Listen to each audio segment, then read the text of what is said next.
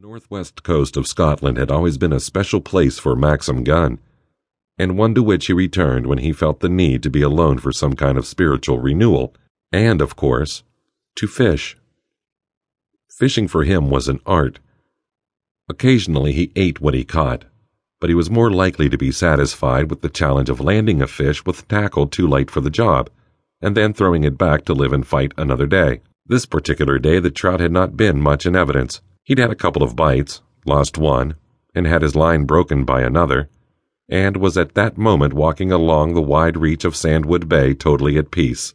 To his right, the Atlantic Ocean, having skirted the butt of Lewis, thundered its final energy in a magnificent display of rolling breakers and wind-whipped spray, tinged pink by the lowering sun. To his left, seabirds wheeled and hovered above marram-covered dunes and Sandwood Loch. He reached the southern end of the bay, climbed the dunes, and stood for a few minutes savoring the salt-scented wind. Then he cut across country to where he had parked his car at the end of the bumpy track, well satisfied with his day, and with little else on his mind but a bath, a drink, and dinner.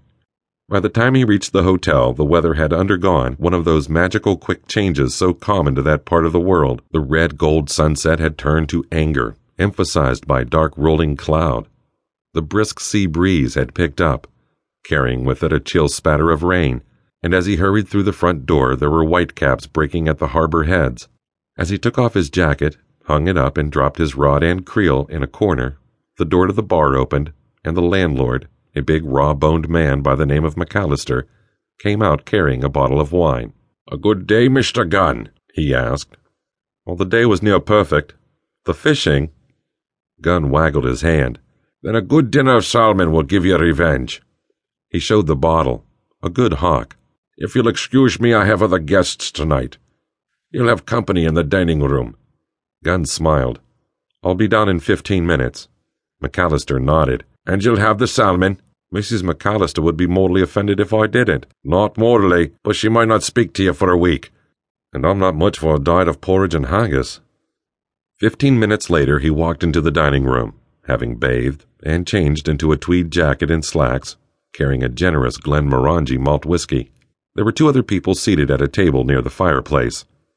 McAllister was pouring the wine and looked up. "Mr. Gunn," he said, "the laird would be honored if you would join him and his daughter." Gunn hesitated fractionally.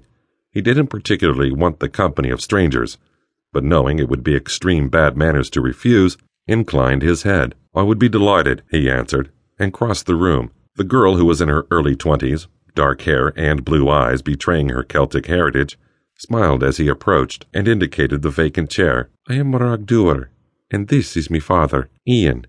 Please do join us." Gunn shook the outstretched hand, surprised at its firm hardness. "My name is Maxim Gunn, and thank you." The laird, who had watched the introduction with a look of mild amusement, said, "You'll excuse me if I don't get up, Mr. Gunn.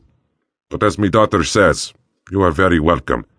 It's not often we get visitors in this part of the world." Gunn had noted the wheelchair the moment he came into the room, and now that he was close and could study the man's face, he saw the lines of constant pain etched deeply, though whatever sorrow or accident had caused him to be confined was hidden behind a mask of humor that twinkled from the crow's-foot-lined smile in his gray eyes.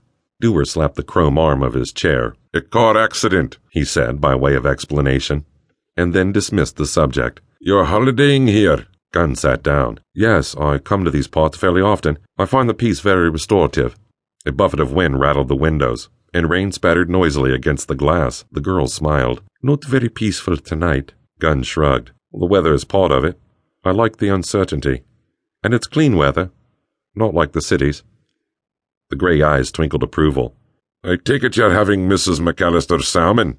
Good, then we'd better have another bottle of wine. Hamish?" he said to the landlord. Gunn enjoyed the dinner thoroughly, skirting round the laird's gently probing questions as to what he did for a living, and indicating only that he had been in government service before taking up personal business a couple of years previously. "You'll have to forgive my father, Mr. Gunn," Morag said at one point. "He's become incurably nosy since being in that chair, and reticence only makes him worse. If he doesn't find out something about you, I'm afraid he'll only invent the worst." Gunn laughed and refilled their glasses as McAllister removed the plates and brought cheese and coffee.